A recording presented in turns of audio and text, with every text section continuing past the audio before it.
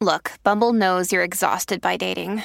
All the must not take yourself too seriously and 6'1" since that matters. And what do I even say other than hey? Well, that's why they're introducing an all-new Bumble with exciting features to make compatibility easier, starting the chat better, and dating safer. They've changed, so you don't have to. Download the new Bumble now.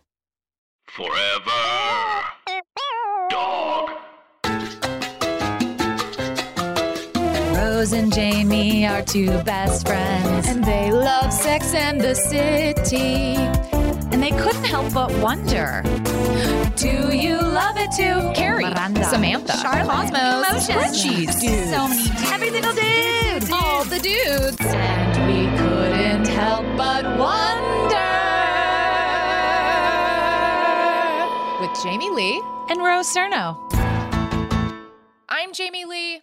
And I'm Rose Cerno. And this is Couldn't Help But Wonder. A podcast where we talk about sex and the city and how it relates To us. Hi. Hi. Hi.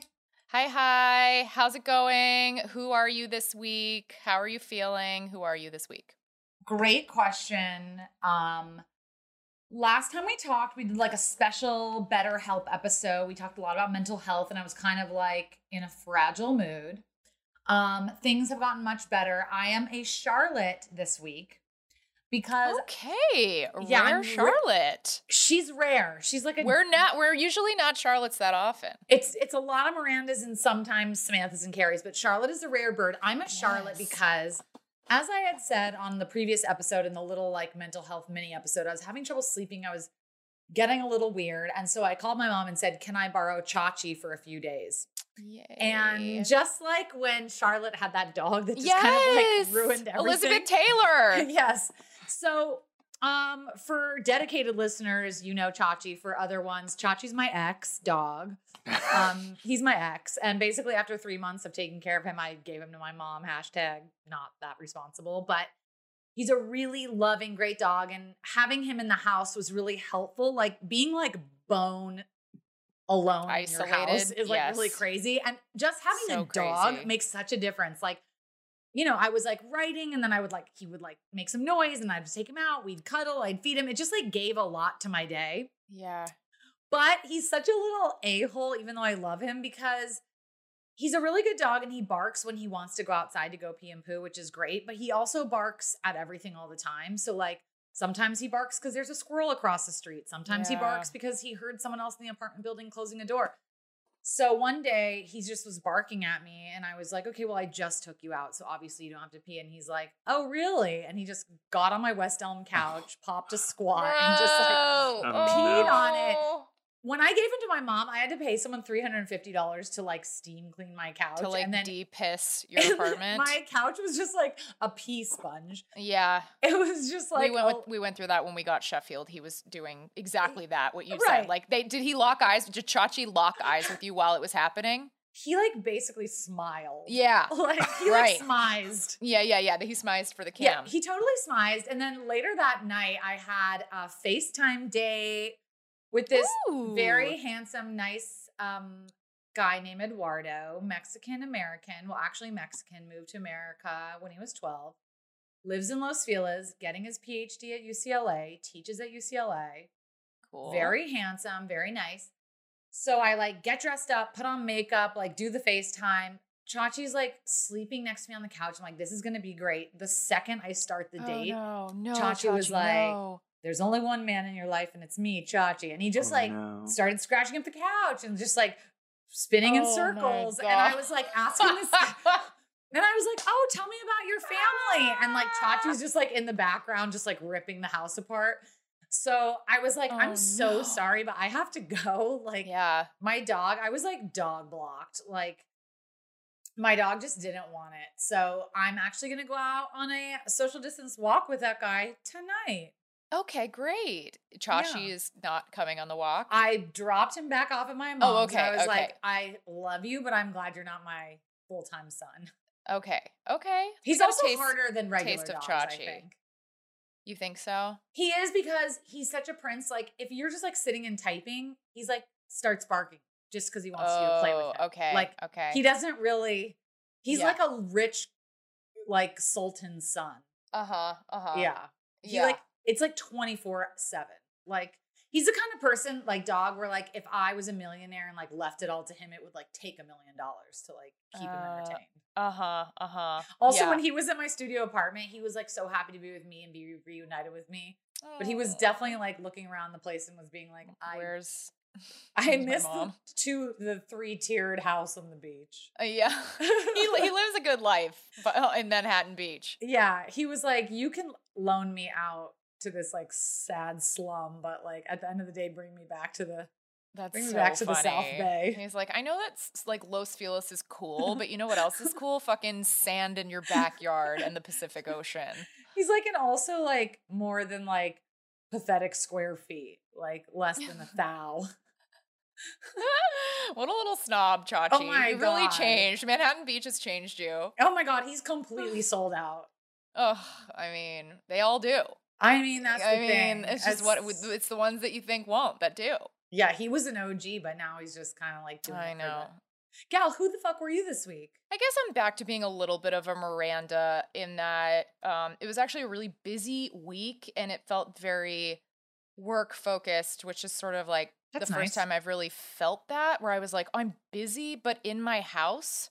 And it's such an odd thing because it's like, you could have like a hour-long Zoom or like some complicated conference call, and then the next second you're like, you know, like cooking in your kitchen like it's the 1950s, like just like full on like chore woman, like just cleaning, sweeping, like it's just this strange I juxtaposition. really like chore woman instead of housewife.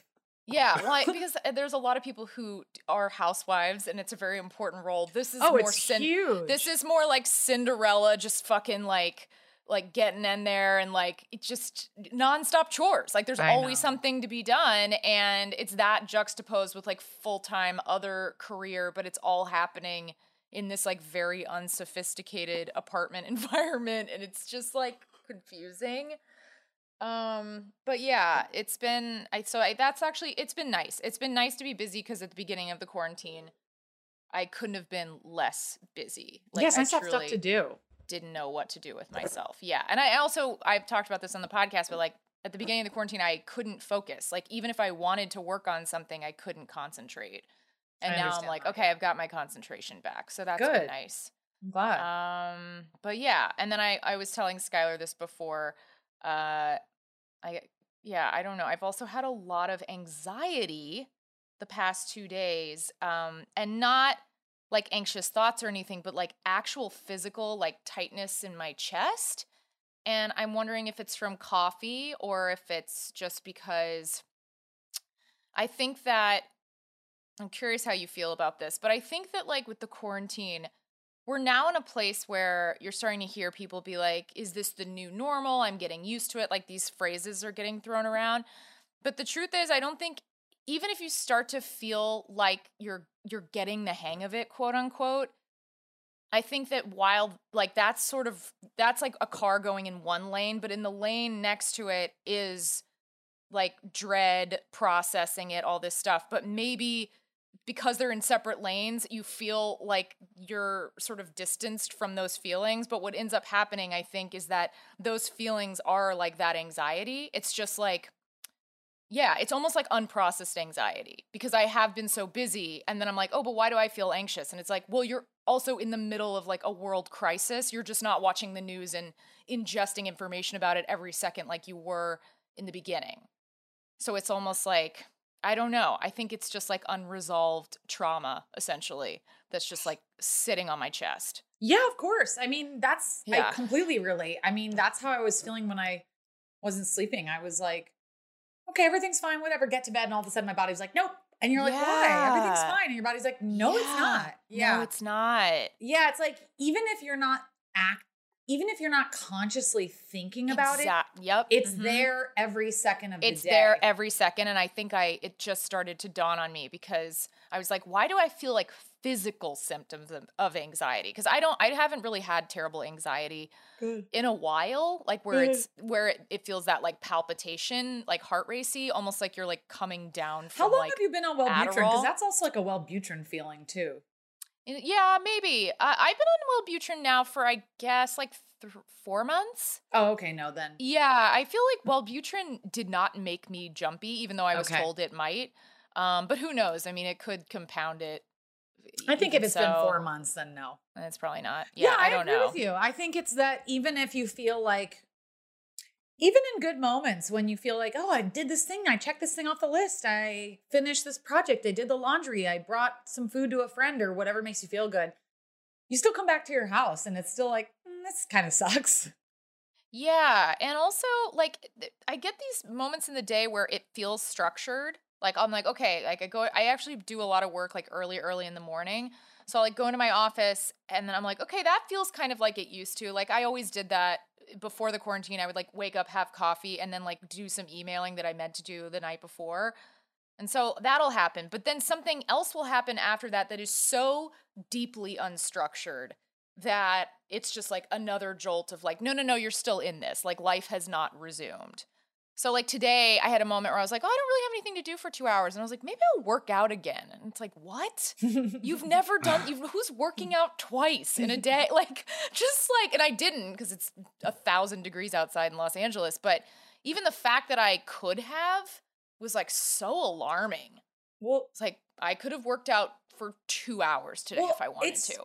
It's a really sucky thing to live in a world where you can't socialize. I know. My therapist always says, like, human beings survived other species, like dinosaurs died, all these things, because we had each other. Like, we only survived because we're in a tribe. We're not supposed to be on an island by ourselves. It's not like the way our brains are structured. No, we're not. You know? Yes, biologically, we are not really equipped for this. No, and maybe not.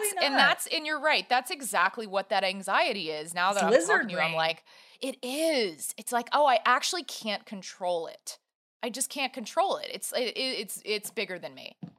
It's gonna be there. Yeah, that's also a horrible feeling too. It's really interesting. I mean, something that's really come up for me a lot right now is just what a huge part like class plays in like crisis, because it's like, as hard as it is, people who are upper class, which includes us, like it's not scary in the same way it is for people who are paycheck to paycheck. And like this guy that I'm going on a date with tonight, his parents both work in a factory and like they're working class people. So if they don't work, they don't eat and they don't pay rent, and like his mom has asthma and he's like, yeah, my mom's still working in a factory because she can't not work. And so it's really interesting how this pandemic is just like a microcosm for like race, class, 1%, like how unfair everything is, because it's like certain people will not be that affected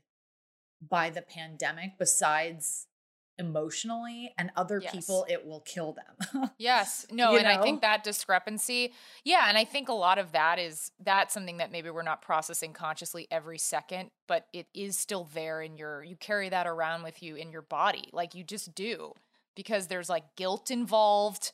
And it's just so crazy. It's also how different it is. And also I think, oh God, honestly, this podcast could just turn into us talking about this stuff, but it won't. We'll get to the episode. But I was noticing too, like, there's some very like A-list celebrities, I won't name names, but posting like like Imagine video. Well, that stuff is nauseating on every level. Oh, please, the worst. But posting things just like, like they'll post a picture of themselves like on a tonight gorgeous I'm beach so or something. sad. Yeah, there was one in particular last night where it was like a celebrity staring out at the most gorgeous view of Los Angeles, and then the caption. Oh my God.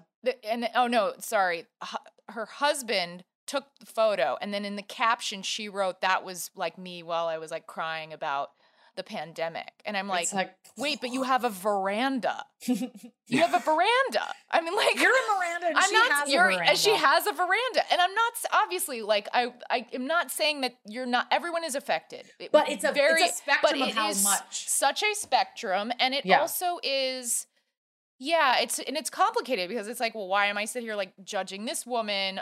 But also that photo just like creeped me the fuck out. And I'm just, it's constant. You feel guilty. You feel disgusted by people. You feel sad for people. You want to connect with people. I don't know. I'm like filled with like judgment and it's horrible. People. Well, you know, yes, of course. It's so complex. Well, it's funny that you say that because I was thinking like lately in the news, there's like, these protests going on all over the country, Michigan, North Carolina, Virginia, of people who are saying like, open up the economy. Yes. And it's really interesting because that's very dangerous. And it's, I think I'm a super liberal, but I think a lot of liberals, people like my mom are like, those people are idiots. They don't understand how this works. But I have to say, my mom's job isn't on the line. My mom, I had this exact discussion with Dan the other night. Yes. I totally hear you. I feel the same way. It's like, it's easy to sit in your house where you work from home and make a lot of money and be like, how could those people, they're such stupid asses. Yeah, all they want to do is kill other people. Like that's always the thing. Is like, you don't value other people's lives. It's like, it's not that simple, guys. It's not that simple. Just here's the thing. It's like people are like, oh, all of this to go to a Fuddruckers. It's like, no, it's this to feed your family. It's so that you don't end up homeless. So I'm so happy you're saying this. This is exactly what Dan and I were talking about last. Absolutely. And we want to make it this like partisan issue. Like the conservatives think this way and the liberals think this way. And it's like, guys, it's actually, it goes so far beyond politics, and to think that it's just political is a privilege. I'm sorry. If you can't put food on the table and you're going to get kicked out of your house, how could you not be thinking like that? Yeah, of course. And people are dying from it, but I think that some people are like, I'm going to die if I don't work. Absolutely. And I'm not defending it and saying that. And neither am I. I think they should open it up. And I'm sure But the discussion is more complicated. And I think among that my liberal friends and my liberal life, I don't think people are being as understanding to what it is to be working class during this thing. Fully agreed. It's actually been kind of troubling, especially just like on Instagram and Twitter. I'm just like, stop. Like, you guys, like, it'll be someone who has like a funny tweet about it. Literally, like the Fuddruckers thing, there was one like that. Yeah, I read something like that. Yeah, and I was like, oh, cool. Yeah, you literally work from home. You have like an EPWGA job that you couldn't make more money. What are you talking about? You don't have to work for the next 5 disconnected years. from what it means. Yeah. Exactly. Well, so glad you said that. Anyway, on that note.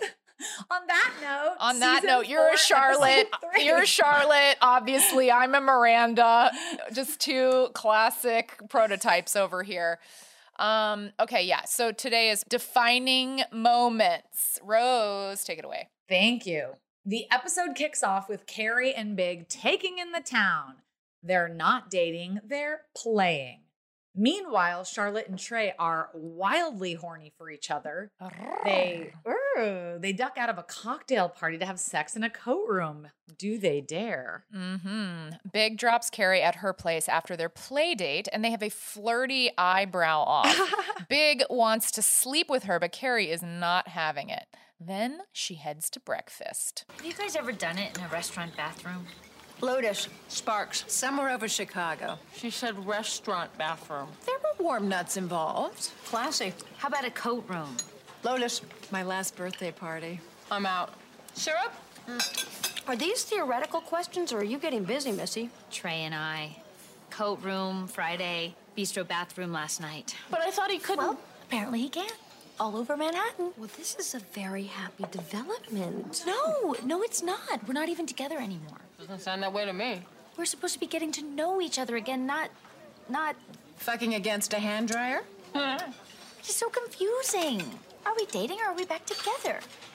Is he my boyfriend or my lover or my ex-husband whom I have sex with occasionally in coat rooms. And bathrooms. I'm going with D, all of the above. Oh, who cares what you are? Just enjoy it. No, I need to know where we're going. Yes, we'd like to know where you're going as well, since evidently you'll be having sex there. Why do you have to define it? He's my husband.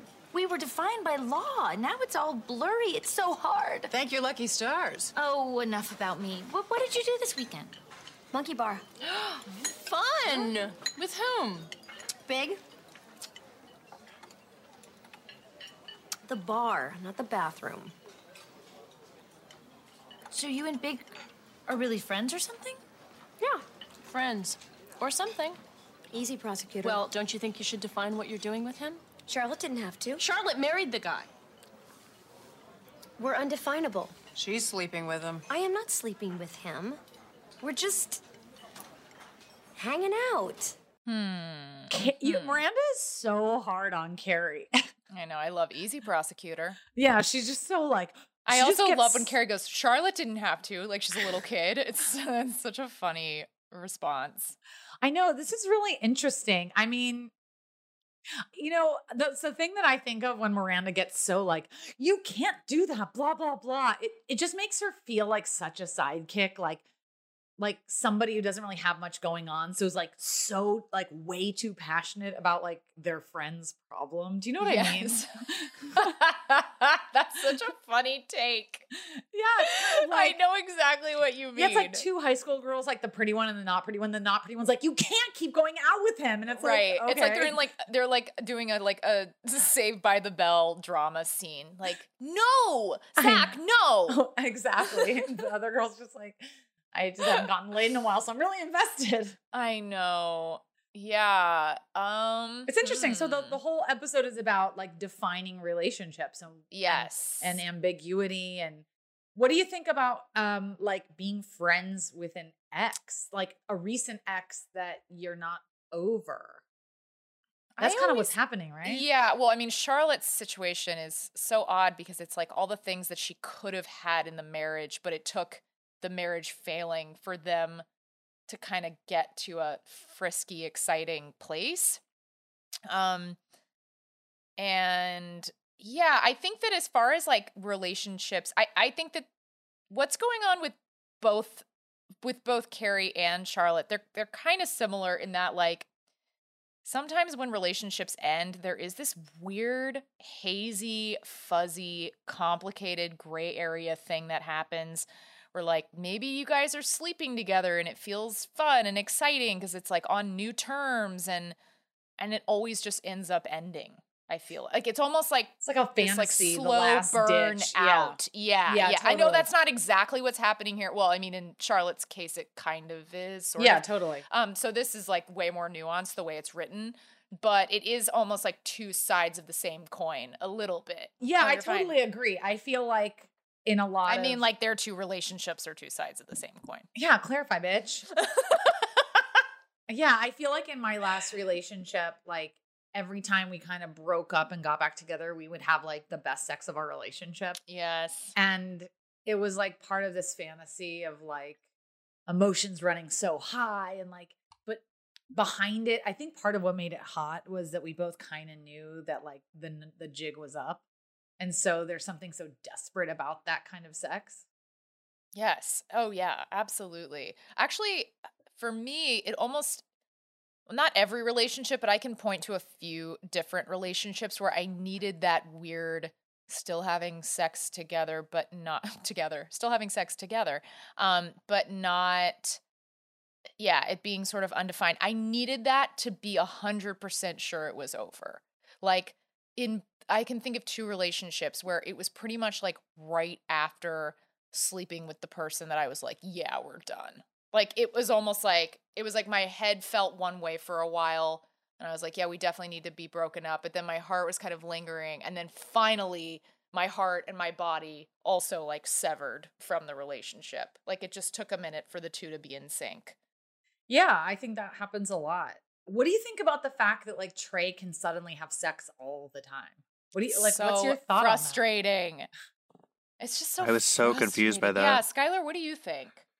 Again, I think it goes back to what we've talked about a bunch with Trey, where there is sort of a concept with him early on that feels like it gets dropped. Like he feels like a little poorly written as a character.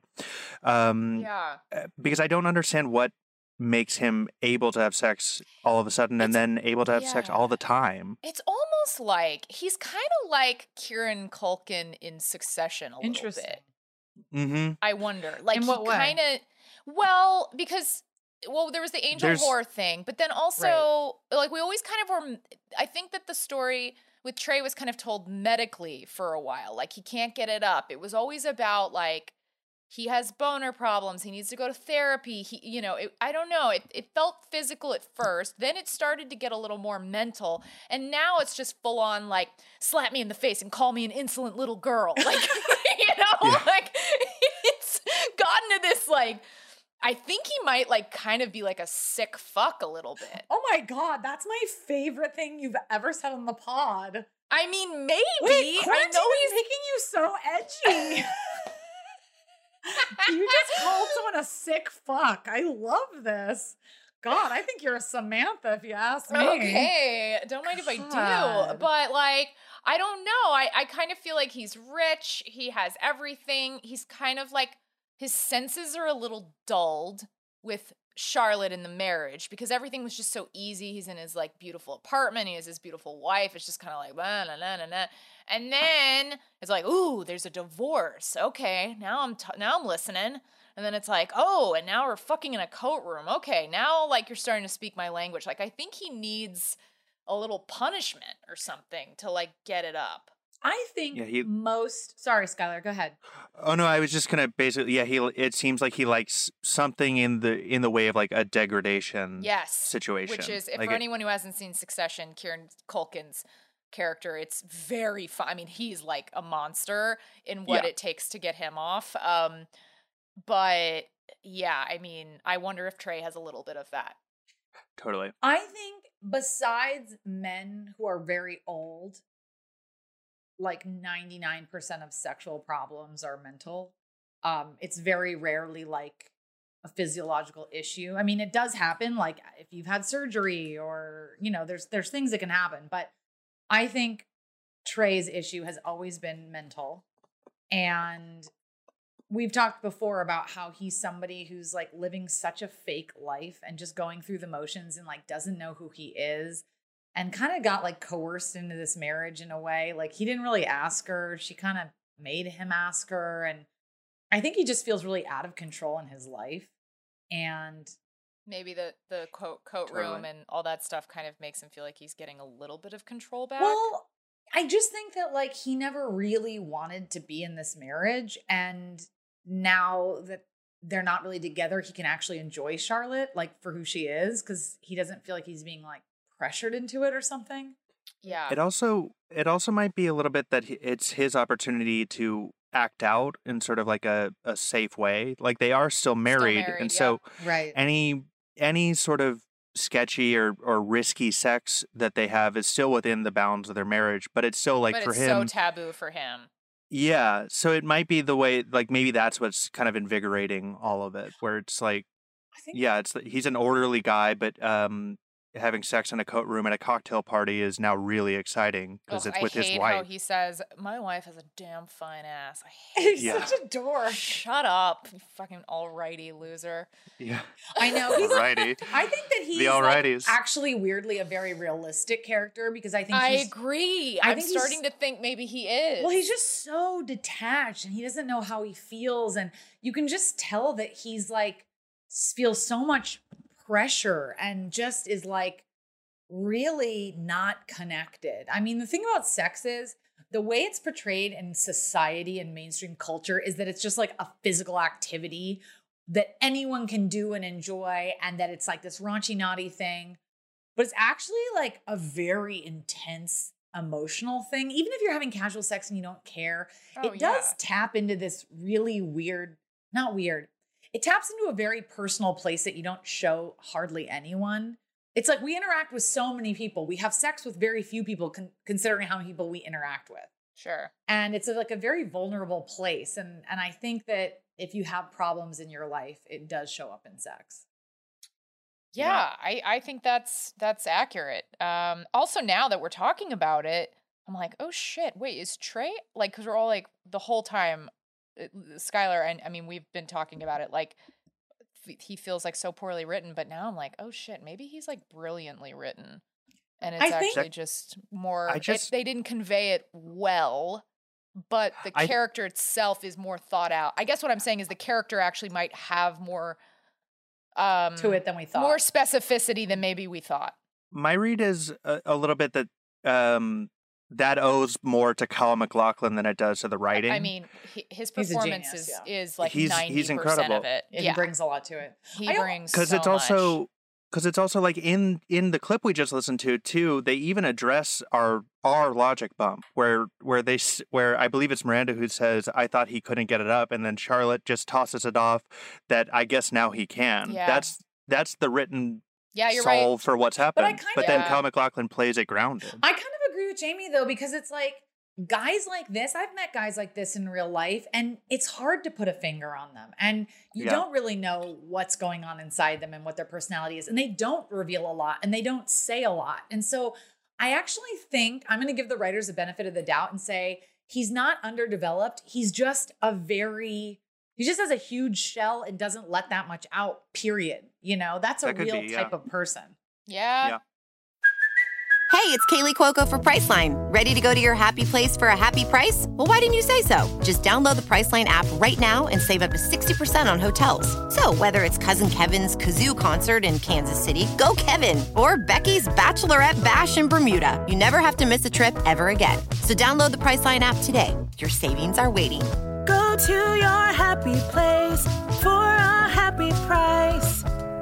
Go to your happy price, Priceline.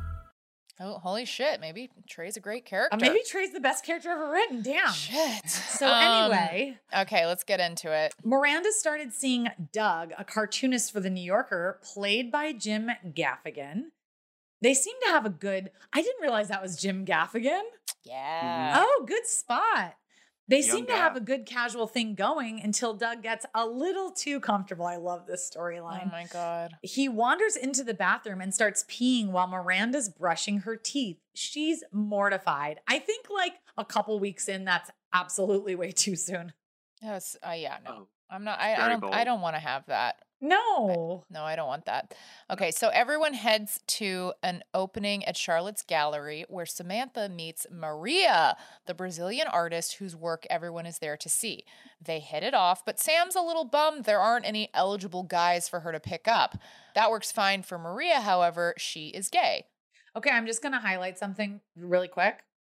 I think, I don't know, our queer listeners, I'm curious what you guys think, but I do think that character, Maria, is very condescending because in real life, I think when a woman finds out that another woman is like completely straight, I don't think her attitude is like, we'll see about that. Or kind of like, I mean, Samantha's just like, oh, where are the hot guys? And Maria's like, oh, really? I don't know. It kind of feels like, maybe I'm wrong. Maybe there are people that try and change people. I don't know. No, yeah. Did she say that though? Wasn't she just kind of like, there, you won't find those here? I don't know. I think kind of flirting. There is a little bit of flirtiness, but also Samantha's always flirty, so it's hard for me to know when she's like flirting or talking like. I thought, but also, yeah, Sky. Oh, I was gonna say the reveal for Maria being gay is she has that kiss with the other woman who shows up for a moment. Okay, so then basically I'm talking out of my doo-doo. Okay. So Carrie and Big have another just friends date at a jazz club. You could literally never get me to a jazz club. The whole time she can't stop staring at the hot bass player. Oh my God, I love this. Who can't stop staring back. He even stops by to introduce himself after the show. His name is Ray, and he and Carrie have instant chemistry. It freaks Big out. They all share a cab ride home because Big just can't let Carrie go. That's like an incredible scene. Yeah, he just cockblocks her. So good. It's so funny. Ray's not really fazed by Big's BS. He asks Carrie for her number on the drive, and Big gives her a pen to give it to him. He also jumps out of the cab at her place to hit on her and shit talk Ray's hat, which is very big. Inside, Carrie hears from both of them. Hello?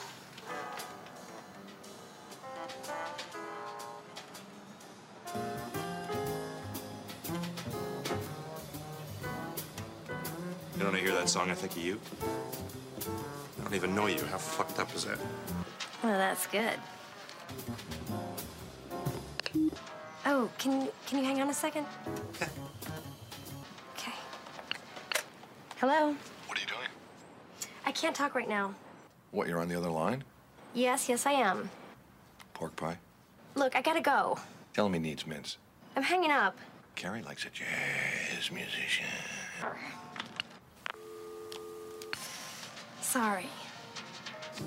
No problem. Listen, I'd like to take you out on Saturday night. Promise you won't have to listen to me play. Okay. I'd like that. Great. Oh, don't bring the angry guy. He's not so bad. See ya. Okay. What do you want? What do you see in that guy? He knows when to say goodbye. Oh my God. That is so, this show is so hilarious because what they think is sexy on this show, it's so over the top cheesy. It's practically like a rose in someone's mouth. Like, oh yeah, you mean playing the song through the phone? Everything about it, like jazz music, like pretending jazz is sexy. Like, I don't mean to be a bitch, but like jazz being cool is like happened like 45 years ago. Like, do you know what I mean? Yeah, well, I think, thank God, Carrie hates jazz. It makes it very funny because clearly this was a discussion in the writer's room. There were probably people who were like, I like going to a jazz club. It's kind of relaxing, kind of swanky. And then there were the others who were like, absolutely not. So also, I feel like you have both. Is like extra horrible. I went to a performing arts high school, and jazz was, well, we had a music department, and jazz was a very big part of it. Like every kid who was like cool in the music division of our high school played jazz or was in some kind of quartet. So I was always going to see jazz, and I never liked jazz. And I actually found it to be really just like really unenjoyable, but I also wanted to like be supportive of my friends. But I always like staunchly hated it. But lately, I have found it helpful to listen to almost like scat like jazz when I write. And at first I was like, this is only for when I write. This is not like I like this type of music. I've never been that person. And now I'm like, if I went to a jazz club, I actually think I'd be okay because I now associate it with like being productive. Listen, there are cool jazz musicians, Miles Davis, John Coltrane, Alice Coltrane, but they're black and they're from the 60s. Yeah, this is like La La Land. That's what I'm saying. We've got a La La Land problem on our hands. When we're talking about jazz being cheesy, we're talking about white jazz. Like, black jazz is like OG. It's real. It's legit. It's like jazz being cheesy. When people think jazz is cheesy, they're thinking of Kenny G. They're thinking of white that people shit make I cannot listen to. Right. They take something cool. Our people take something cool and then they make it cheesy. But the original black version is always cool. Yeah. And jazz from that age, like, I mean, Kind of Blue, like that stuff's amazing. It's this kind of like fedora, Justin Timberlake style jazz. It's like not like tight curls, tight white curls. Yeah, he really reminds me of a lot of guys I went to high school with. That's all I can say. I really lived that white jazz musician life for a while. Well, I will say that I thought about this yesterday. If we're going to talk about musicians, I played music. I played guitar and wrote my own songs and was like, thought I was going to be a musician in high school and college. I was obsessed. It was my favorite thing. I only dated musicians. I thought musicians were the hottest thing. The biggest difference between me as a kid and me as an adult is now I find like if I'm swiping through online and somebody even like whispers, if there's even a guitar like on the background, I'm like, swipe away. I find an adult man being a musician so unsexy. I can't even tell you. Oh, I think it's like embarrassing. So funny. Yeah, this is fucked up, but like so funny. in my 12 step, there was this guy, we're doing Zooms that was like, in my opinion, very hot. And I like looked him up and he is a musician. And like, sounds so judgmental, but he hasn't made it yet. And he's like 43. And I'm just like, oh my God, going to clubs and bars and, you know, like trying to like gig. I don't know. It just seemed like that's the reality of it. Well, like, what's so interesting you say that because the guy in this episode, Ray, he owned the club. So I almost feel like they thought about that. They're like, he can't just be pursuing jazz. He has to like have a little bit of status financially for like Carrie to give two shits. That's true. Also, I just want to make it clear that I don't just find unsuccessful musicians unattractive, even if they could have all the money and she it could be like Brandon Boyd and I would be like, you're a dork. It just feels so childish. It's like stoppers and tattoos. It's just so 90s. I know what you mean. It just feels like a teenage. It's like being a teenager for a living. Yeah, that is what it is. Yeah, it's like, yeah, you're right. You know? I mean, she's not wrong, people. Come on. Okay. Come on. Wait, so okay, about the phone call. Yeah, what did you think? I mean, how fun. What a fun little it creeps me out every time this episode comes up when I'm watching it.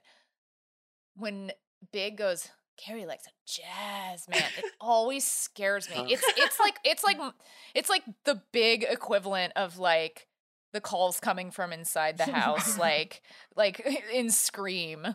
Like, go to the window. Like, it just scares me. I don't every That's time. hilarious. It creeps me the fuck out. Yeah, Christopher Noth's acting choices I love them. I think they're so unique. Oh, I mean, it was so funny. It's so him. Yeah. He would have been so good in a horror movie. I wonder if he ever did one. He's such a good villain. Wait, have you guys seen the Instagram clip of Samantha of Kim Cattrall scatting along with her husband who's sent playing? It to me. I haven't seen it yet. I've never seen it. In real life, Kim Cattrall's husband, I don't know what he does. I think he just plays upright bass for fun. And she goes, boo-ba-da-doo, da-da-doo-da-da-doo, choo-choo, chimney-choo, choo-da-doo-choo. And like, it's literally so horrifying.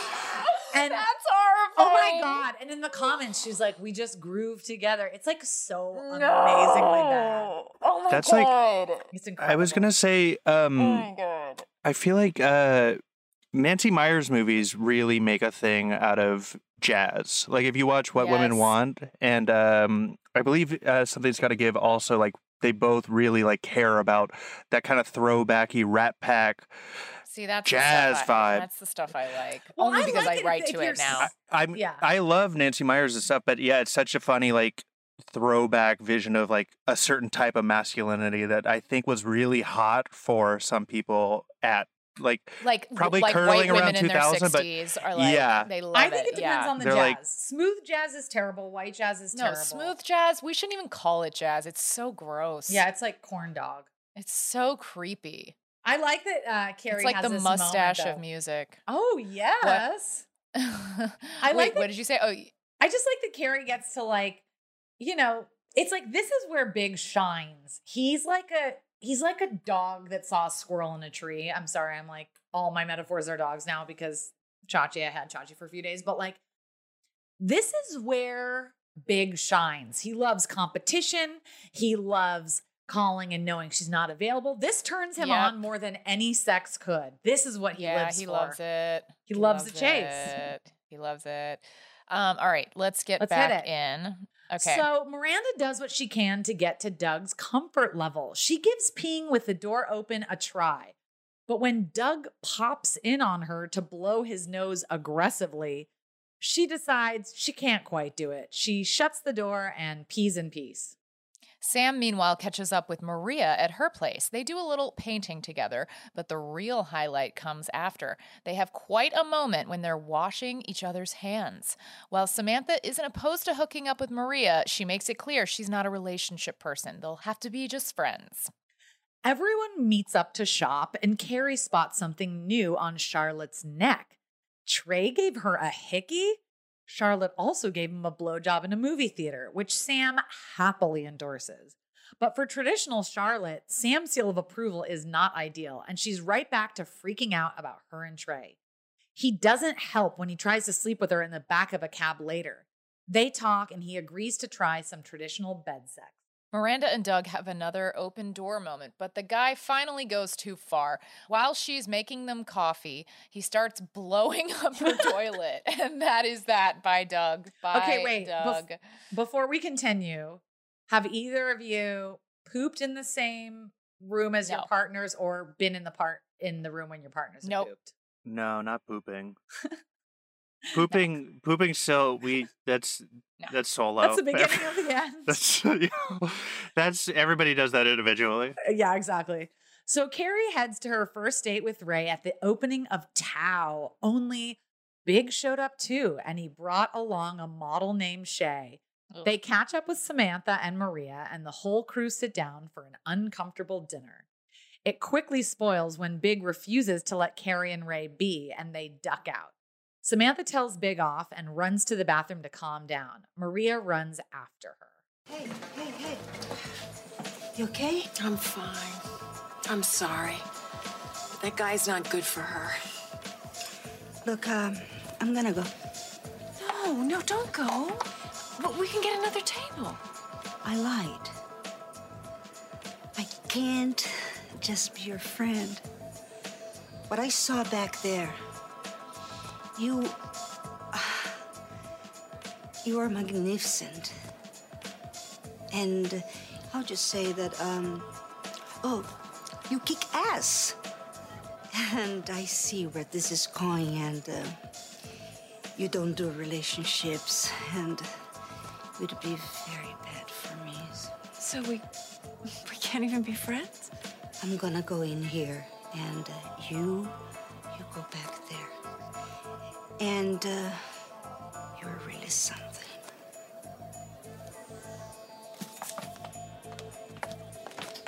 Right then and there, Samantha decided to let down her boundaries and opened herself up to the possibility of a relationship with a woman. I think it's an interesting scene because I know this is extremely nitpicky, but they had to get Samantha to run into the bathroom and be emotional so that Maria would run in and chase her. But I can't imagine everything we know about Samantha and how she acts.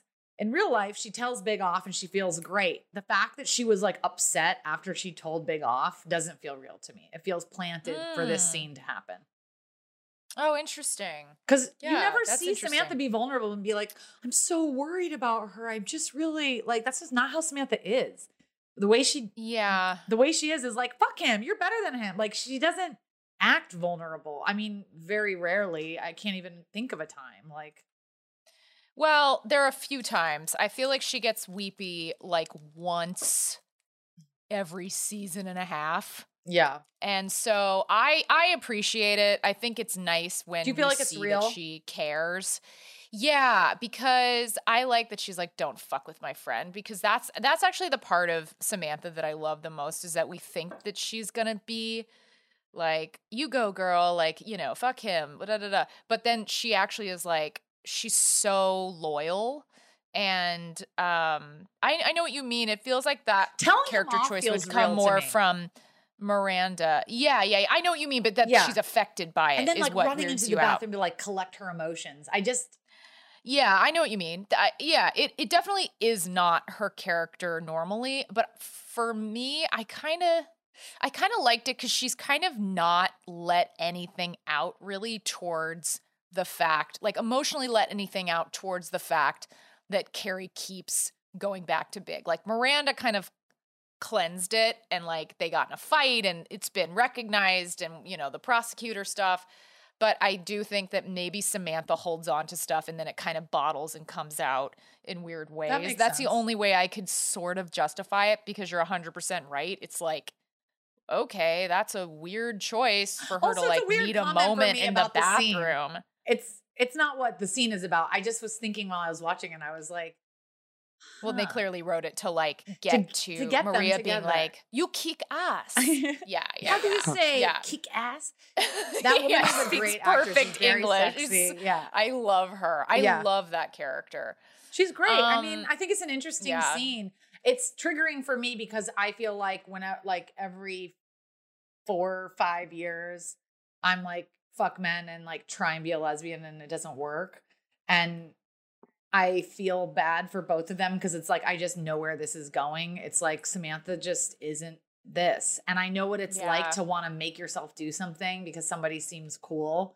And that's not even if you're gay or straight. I mean, that's just like. No, that was the most relatable thing about this scene to me was that when someone's like, I can't do this, and they give you a hard boundary and you're like, well, maybe I can change myself to make it work because I don't want to lose you. Like there's something very relatable just about watching Samantha be like, I could give it a shot. Or trying to like, it's unrequited romantic interest is so shitty. And when somebody who's a nice, cool person is interested in you, I mean, many of us have tried, Right. And that's a horrible feeling because it feels false. Yes. It feels false to go on dates with people when you're not actually interested. Yes. Yeah, it's frustrating to watch because you're like, just leave Maria alone. She's being honest with you. She's telling you her limits. Like, just let her go. And also they're new friends. So it's like, you're fine. You have people you know more than Maria. Sorry, it is a lot of. Oh, go ahead. Go ahead, Skylar. It is a lot of pressure to put on a brand new friendship, basically. But it's not a friendship. She's liked her from the jump. It's not. Yeah. It's like she's interested in her in that way. Yes. Yeah. Okay. So while Samantha and Maria share their first kiss in one of Tao's bathrooms, Carrie walks in on Shay snorting coke in the other one. Shay asks Carrie to stay and generously offers her some coke, but Carrie declines. Shay does mention that Biggs still talks about her, so there's that. The episode closes with Carrie and Ray scatting to the tunes of the city as they walk home and share a first kiss of their own. Absolute bar. And this brings us, and this brings us to the question of the episode. The Eskimo have hundreds of words for snow, and we've invented 3 times that many words for relationship. But the more words we invent, the harder it becomes to define things. In a world where you can date without sex, screw without dating, and in the end, keep most of your sex partners as friends long after the screwing is over, what really defines a relationship? I like this question. Me too. What do you think, Jamie? It's definitely making me take pause. What do I think defines a relationship? Well, I guess she's saying long-term Like, I guess yeah. I think she means something real. Yeah, something real. What defines a relationship? I think commitment and dedication, because it's like great sex, adventures, this, that. That's all really exciting. But that's probably the one factor where it's like, if you don't have that, then what is this? Well, I think it's like, that's what makes it real. I think the commitment and the I'm going to use the monogamous context here and say it's the choice of like, I'm coming home to you. I'm choosing you. When something's going on with your family, I'm right there. When your grandma dies, when you're, I think that's what defines a real relationship. I think, because I think that there's plenty of good marriages and families where there's been like years where people don't have sex and years where people are fighting and then they come back. Like you hear about this kind of stuff in like really long-term things. So I don't think sex defines it. Because I think people go up and down. Either.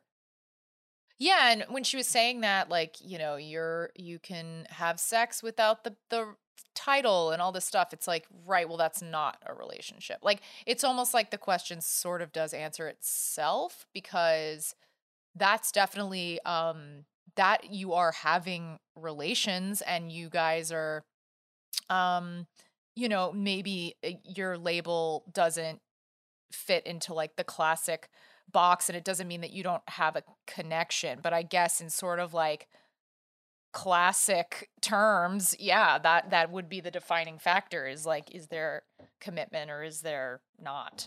I also think it's like nurturing someone else's growth and putting you guys together above you individually, because I think there are relationships where people are together but put themselves first instead of the couple first. And I think like a really good, solid relationship is the couple first and then the individual. It's kind of depressing that Carrie's asking this question a little bit. What do you mean? I think that it's slightly depressing because I do think that labels in general, not just with relationships, but truly in life, they always make things worse. I think that we're always trying to retrofit something to make sense of ourselves, and it can be really restrictive in a lot of different ways, spanning truly everything from gender identity to married, single, divorced, whatever it is. There's so much shame that comes with labels, and they just fucking really blow. But in this case with Carrie, she's kind of listing these things that are clearly not a relationship. And she's like, you're friends after you've slept with each other. All this stuff is like, okay, well, that's a friendship. That's what that is, that you used to sleep together. Now you're a friendship. But she's kind of like, I don't know, maybe I'm reading too between the lines, but it does feel a little like what you just said. It's like, well, yeah, commitment, being there for each other, thick and thin, like being able to count on each other. Like, it's actually quite simple what the difference is. But she's kind of saying it like, I don't understand. It's all kind of blurring together. And it's like, well, there are, to me, it is pretty clear cut. I think that that's a great point, and that the reason that she has to be confused by it is because she doesn't have someone she can count on. Exactly. And so, exactly. And 100%. Neither do her friends. So instead, they're clinging on to like, is it this? Is it that? Yeah, and it doesn't mean that you don't like. You're not wrong if you have like sort of like a fuck buddy scenario, right? Or that is a relationship. It is a relationship. Yes, of course. It is a relationship. I think that it's a relationship in that two people are like connecting and have something between them. But the parameters, I don't know. I guess I feel limited by just the word relationship because it doesn't. Do you not? It's almost like if we had other things. Like those like labels, like do you not like well, saying like relationship to me single? when people like say like we're in a relationship, and then it will be like, oh, but there's also a long-term relationship. It's like, well, to me, relationship kind of does mean a longer term committed thing. Yeah, and I agree. And I wish that it wasn't that the other option is something as derisive as fuck buddy or like, you know what I mean? Because that is a relationship. There is love and connection there. What you want, yeah, or could be, yeah. Not everyone's in love with their fuck buddy, but yeah, I think the truth is that we need more words. We need more words for things. Well, gal, that's how I'm feeling. Are at the I'm horny for segment. Sex and the City is a very horny show, so we end each episode by sharing what we're horny for. Jamie, what are you horny for at this moment? I am horny for Zoom. Just kidding. I fucking hate Zoom. I am horny for, I'm glad that we have it. But no, I'm horny for a new book that I started called The Mars Room. Did you read that? No, tell me about it. Rachel Kushner. Yeah, I just started it, so I can't really say much. Good writing? But I'm very good writing. And it just feels very visual. It's always nice when you're reading a book where you're like, I see the movie already. And it's really written so plainly that it just kind of soothes my brain. Ooh, like there's sounds really great. no work. There's no work to be done. You could read it like while juggling and like frying up some eggs. Like it takes zero attention. I don't like I need that. Pages of like the flowers was like dripping Me down neither. the veranda. No flowers, no nature. I just get to it. What happened? Tell me what happened. I feel exactly the same way. I cannot. Okay, let me tell you. The book I read right before this, which was one of my horny fours, was called This Is How It Always Is. It is a very good book. I do recommend it. However, there is a chapter towards the end that you would think, because I'm at the end of the book, I would just read it. I truly was like, I'm skipping this. And I just like scanned it and just flip through the pages and then got to the end of the book. So I was like, I don't need all this. This like the difference between whatever literature. this is should have been cut. Literature versus juicy read. Give me a juicy read. Yeah, there have been a few books where I'm like, okay, I get it, but rarely am I appreciative of really that level of detail of the surroundings. Yeah, I like more action and dialogue than I like pages of description. Yeah, or like how you're feeling or whatever. Just tell me short sentences. Ernest Hemingway. Action. Tell me action. Yeah. I read her last book and I was like just okay on it. So I'm glad. Yeah. So I'm glad to hear that the Mars Room is good. I mean, I thought I thought the Flamethrowers was solid, but I didn't love it. Yeah. Yeah. I'm into it. I really am into it. It's gripped me from jump. So yeah. What about you? What are you horny for? I am horny for a mini series on FX on Hulu called Mrs. America. It stars Cate Blanchett, Sarah Paulson, Uzo. Ooh, yes. I don't know how to say her last name. Adubo? Yeah, that's right. Who else is in it? Rose Byrne. Love. It is fantastic. It's about the women's movement, and it's all these different major real life characters of the women's movement, and it brings up like Black feminism versus white feminism and the housewives that are trying to like peel back the Equal Rights Amendment. It's totally fascinating. It's kind of like a female Mad Men. The costumes are great. The music is great. Cate Blanchett is out of control good. Tracy Ullman is amazing. She's amazing. So that's a great watch. And there's 4 episodes out now, so you can just binge them right up. Okay, I'm going to watch that. Absolutely. I need a new show so that you're catching me off the heels of Ozark. I really need to have some big shoes to fill. I can't wait to watch Ozark. Yeah, it's so good. All right. Well, that is our episode. Thank you for listening. Thanks. Love you, James. Love you. Thanks for listening to Couldn't Help But Wonder.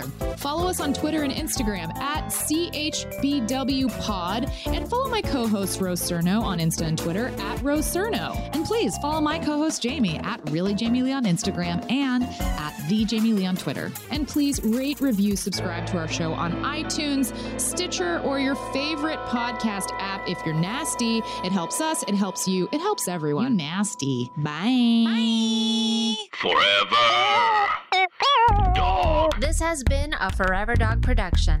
Executive produced by Brett Boehm, Joe Cilio, and Alex Ramsey, and mastered by Anna Rubinova. For more original podcasts, please visit foreverdogpodcast.com and subscribe to our shows on Apple, Spotify, or wherever you get your podcasts. Keep up with the latest Forever Dog news by following us on Twitter and Instagram at Forever Dog Team and liking our page on Facebook.